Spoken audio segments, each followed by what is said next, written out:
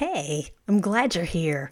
This is episode 11, and we're continuing our conversation about how to own our decision making. From the what do I want to get done today choices, all the way up to which job offer do I accept. We've got all kinds of decisions to make in life. Now let's talk today about the times when it's clear you need to make some sort of decision, but your best choice isn't nearly as clear. Welcome to An Owner's Guide for Your Life, the podcast that combines psychology, coaching, common sense, and fun. I'm Tracy Browning, an entrepreneur, life coach, and lover of people. Now, let's talk about how to live, love, make money, and change the world. Now, I will start with this disclaimer. This is not an all-inclusive best ever guide on everything you ever wanted to know about decisions. But I do have some solid suggestions to help you move forward and make decisions that you feel good about. And thinking about this particular episode on decision making has been an exercise of making decisions for me. And just so you know, I practice what I preach. So let's review just for a minute what we talked about in the last episode. An average adult faces 35,000 decisions a day. Of course, lots of little ones in there. But obviously, decision making is a hugely helpful skill, particularly for those of us who want to own our lives. Now, what we talked about then was also you want to prepare yourself to make a decision by centering yourself. Our physical bodies have a lot of information to give us about what we're thinking and feeling, and they can give us a lot of help. So remember, we did this quick demo about how to center yourself, to roll your shoulders up, back and down, and relax them away from your ears, and hold your head up, sit up straight, and be comfortable, and just really you're opening your body and taking a deep breath, getting oxygen flowing through your lungs and your body, and just deep breathing, because it's much easier to feel open mentally and emotionally where you need to be to make a good decision. It's easier to feel that way when your body's open. Plus, your breath gets the oxygen flowing through our bodies and our brains, and that's pretty important. So, when you're getting ready to make just your decisions, your choices, let your body help you. Now, on to an assortment of tips about how to make good choices. There's one thing I've seen a lot of, and it's kind of sneaky. You may see this going on in your mind. Sometimes we catch ourselves thinking that life should just happen. So taking time and energy to evaluate and make decisions, it feels like this huge burden. Like, we shouldn't have to do this much work on it. Planning and deciding, it can feel like it's artificial and forced. And we want life to just flow naturally. Now, that's especially a rub here if we're going through what we call compare and despair. When we're looking at people who we admire, chances are good they have thought through and planned out and worked hard to get their life choices to some degree or other, right? But we're not looking at the behind the scenes. We're looking at the end result. Now, we don't expect to be Olympic level gymnast after we've turned one cartwheel in the yard, right? No, I don't. And I'm not really very good at cartwheels either. But anyway, we do understand that high-level performance, like Olympic-level performance, that takes dedication and practice and thoughtful planning and coaching and all kinds of things. So apply that kind of thinking here to your life. You create the life you want through your thoughtful choices and where you direct your energy. So it's not artificial or forced, it's thoughtful thinking. So you can have that kind of life too.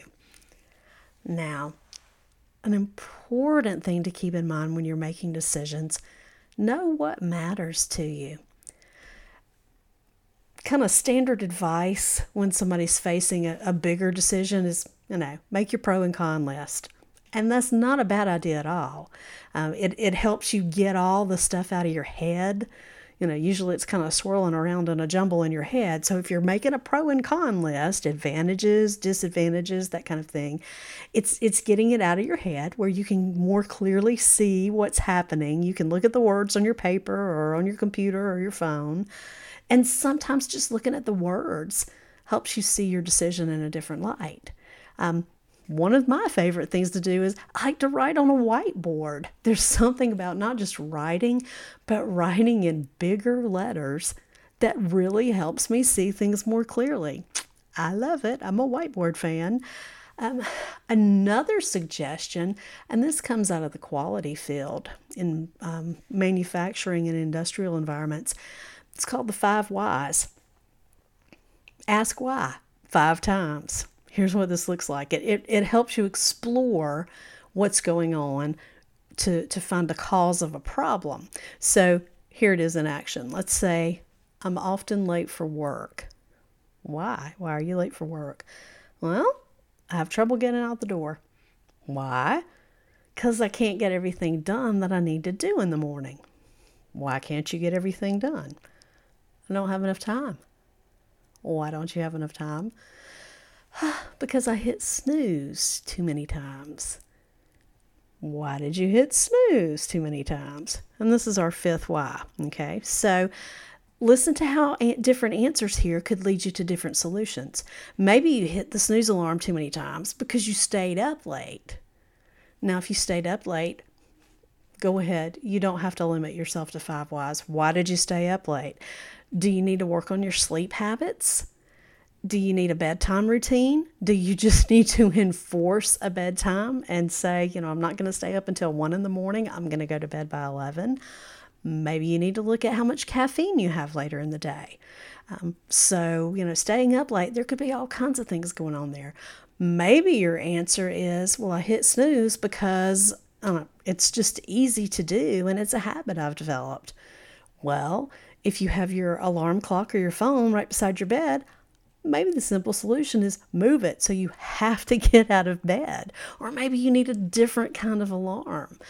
So there's different solutions, but the thing you want to do here with looking to see what matters to you is look and find your decision point. You might need a different perspective on it. You might need to explore some different things, but like here with the 5 whys, it helps you make a more precise, a better informed decision about, all right, why am I late for work? Well, what it comes down to is I need to move my alarm clock across the room, right? Oh, so helpful things. Know what matters to you. Now this next one, I'm just going to talk to myself a little bit here, because I am a work in progress on this one. And sometimes I go a little bit backwards and sometimes I move forwards with big steps. But this one is overthinking, overanalyzing. This happens especially if we are perfectionists, if we want to maximize our decisions. Well, here's a novel thought. And it's a question that I ask myself often these days. What if I make a decision that's good enough? Not perfect. What if it's just good enough? Make the good enough decision and move on with life. Well, my recovering perfectionist self is working on this. And I've shared with people that my mantra as I've worked on launching this podcast has been, done beats perfect. I've said it over and over, in part to remind myself that done beats perfect, and in part to convince myself that it's true. And for the most part, I'm starting to believe it. But for a lot of decisions, simply good enough really is acceptable and maybe even preferable to making a decision that I've agonized and spent hours and hours and hours researching. Maybe just make the good enough decision and move on. I had to stop and take a breath after that one. Now, here's another thing about making decisions. An abundance of choices is not necessarily a good thing. Now, choice abundance is good from a free market economy perspective because competition can give us better quality and better pricing and better selection. And so it feels like lots of choice should be good, right? That part really is good. But from the subjective consumer experience, it's not that simple.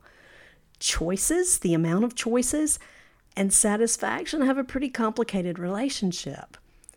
More choices, that just means it's going to take more time and energy to consider them. Whether you are a perfectionist maximizer or not, having to work your way through more choices, it just takes more time and energy. So what winds up happening here? Well, you know as well as I do, what often happens, analysis paralysis. We just get frozen in overwhelm because there's so many things to consider that we just don't do anything. And once we do make a choice, our satisfaction is not as high. We're going to feel anxiety. We'll feel regret. Maybe we're worried about what are we missing out on because we didn't choose the other things. Researchers are even showing us that we've put a lot of self-blame on ourselves if our choices don't work out when we've got all these choices. Now, there's one study, I just call it the jam study, but it's such a good example of this. They did this study in a grocery store, and they had 2 different sampling stations. One of them had 24 flavors of jam. Oh, yay. And the other had only 6 flavors of jam. So what they looked at was, okay, how many samples are we giving away? How much activity are we having? But they really expected to see that when you had more choices, that more people would then go buy jam. Well, the results were this, that the sampling station with 24 flavors, only 3% of those people went and bought jam. The sampling station with 6 flavors, 10 times the number of people went to buy jam. Now, what's going on here? And I would say that, again, it's complicated, but some of it is, look at simple math. When you only have, and I'm going to use numbers that are easier for me to deal with here. If you only have 2 options, you've got a 50% chance of making like the right choice, however you define right.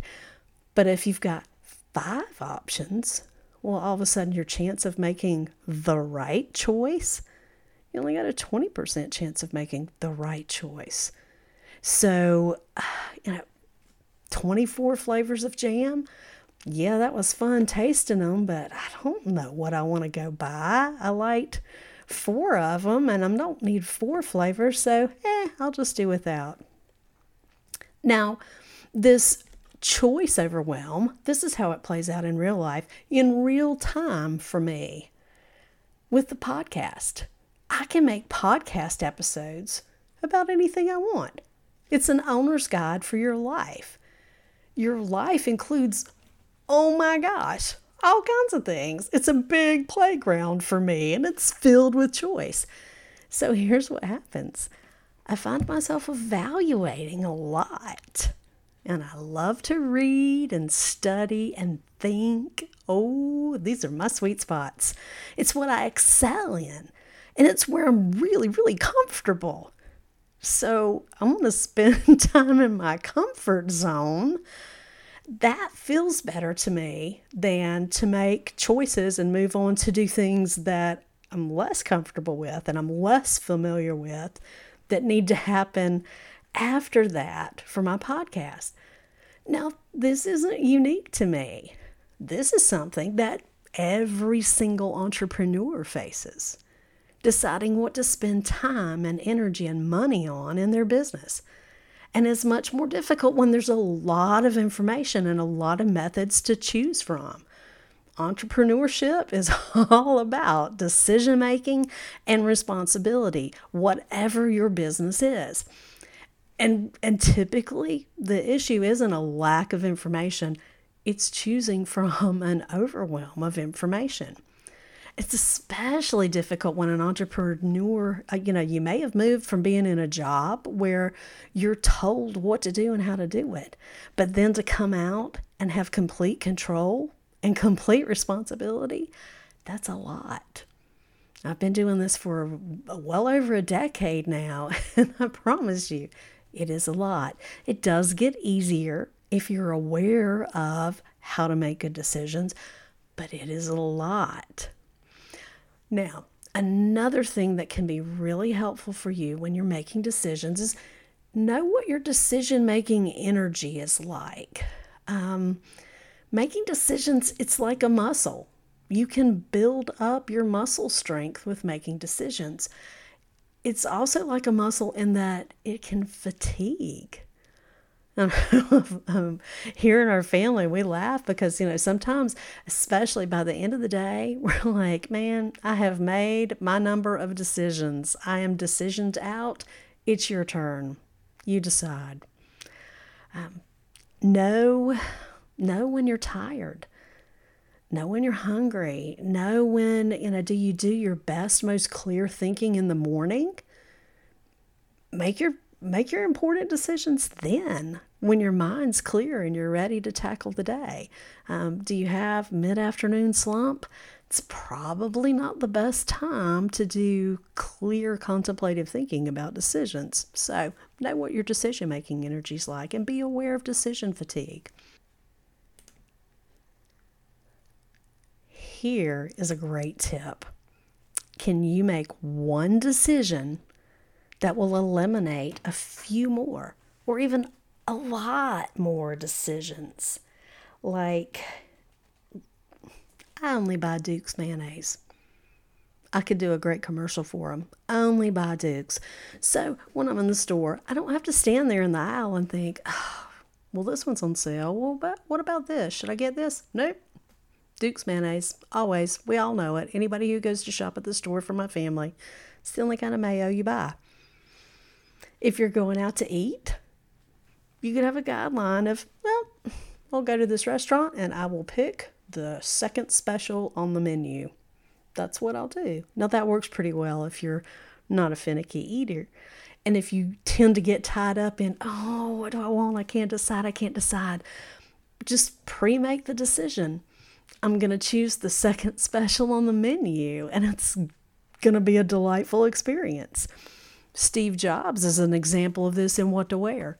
He was famous for always wearing a black mock turtleneck, jeans, and sneakers. He didn't waste his decision-making energy on what to wear. So it really is worth some time thinking about where in your life can you implement decide once guidelines. And I like calling them guidelines because it doesn't have to be a hard and fast rule, but it's a guideline. So you can decide differently if it really makes a difference to you, but have that decide once guideline. Now, when it comes to big life decisions, keep this part in mind. So often, it's really much more about who we're becoming in the process. That's what's mattering more than the decision itself. The decision, it's really just a way to get there. So I'll use this as an example. I had a decision to make months ago about whether or not to start a podcast. So, as I'm trying to decide what to do, you would think the decision was really about whether to start the podcast. Well, here's what it's really about. It's my overall goals. My goals are to help people get what they want in life. I've got a goal of building my life and my mindset coaching practice. And my biggest goal, I just want to use my gifts and talents to make the world a better place. So those are my goals. So my decision is about, how do I want to reach those goals? I can do it in different ways. Now, the decision I made to start the podcast, it is helping me reach those goals, but I could do it without the podcast. But this is more about, all right, personally developing, refining my voice, building my body of work, and reaching out into the world. So, at first blush, okay, start a podcast or not, that felt like the main decision. No, it's what it's leading me to. And it's good to remember, so often there are many paths that lead you where you want to go. Now, sometimes these decisions, they feel hard, not because we're hard-headed or we're ignorant or we don't care. No, they're hard because there's not a clear-cut way to measure them. It's not a 1 + 1 = 2 kind of thing. When we're considering what matters to us, what we value, what's important in our life, we can't easily measure things like kindness and joy, which happen to be 2 values of mine. We can't measure them like we can measure height or weight or count dollars. So that's more challenging to compare and evaluate. So it's not always an apples to apples comparison. It's apples to pineapples and dog food comparison. I don't know. But what I keep in mind is that one of my life's decisions, one of my foundational things that I decided a long time ago is I'm going to enjoy my journey. And it's not just a bumper sticker. It is a bumper sticker, but it's more than a bumper sticker. Enjoying the journey. What that means to me is that I want to be mindful of my choices and how they help me become the person I want to be. And enjoying my journey means being aware of and fully experiencing my days and my moments, the full experience of life, the hard stuff, the easy stuff, the fun stuff, the sad stuff, all of it. That brings me joy. So, fellow life owners, embrace your decisions and use them to create the life you want. Thank you for listening and for sharing the podcast. Keep your requests and suggestions coming. I love hearing from you. I'm adding to my topic list. Now, let's go live, love, make decisions, change the world.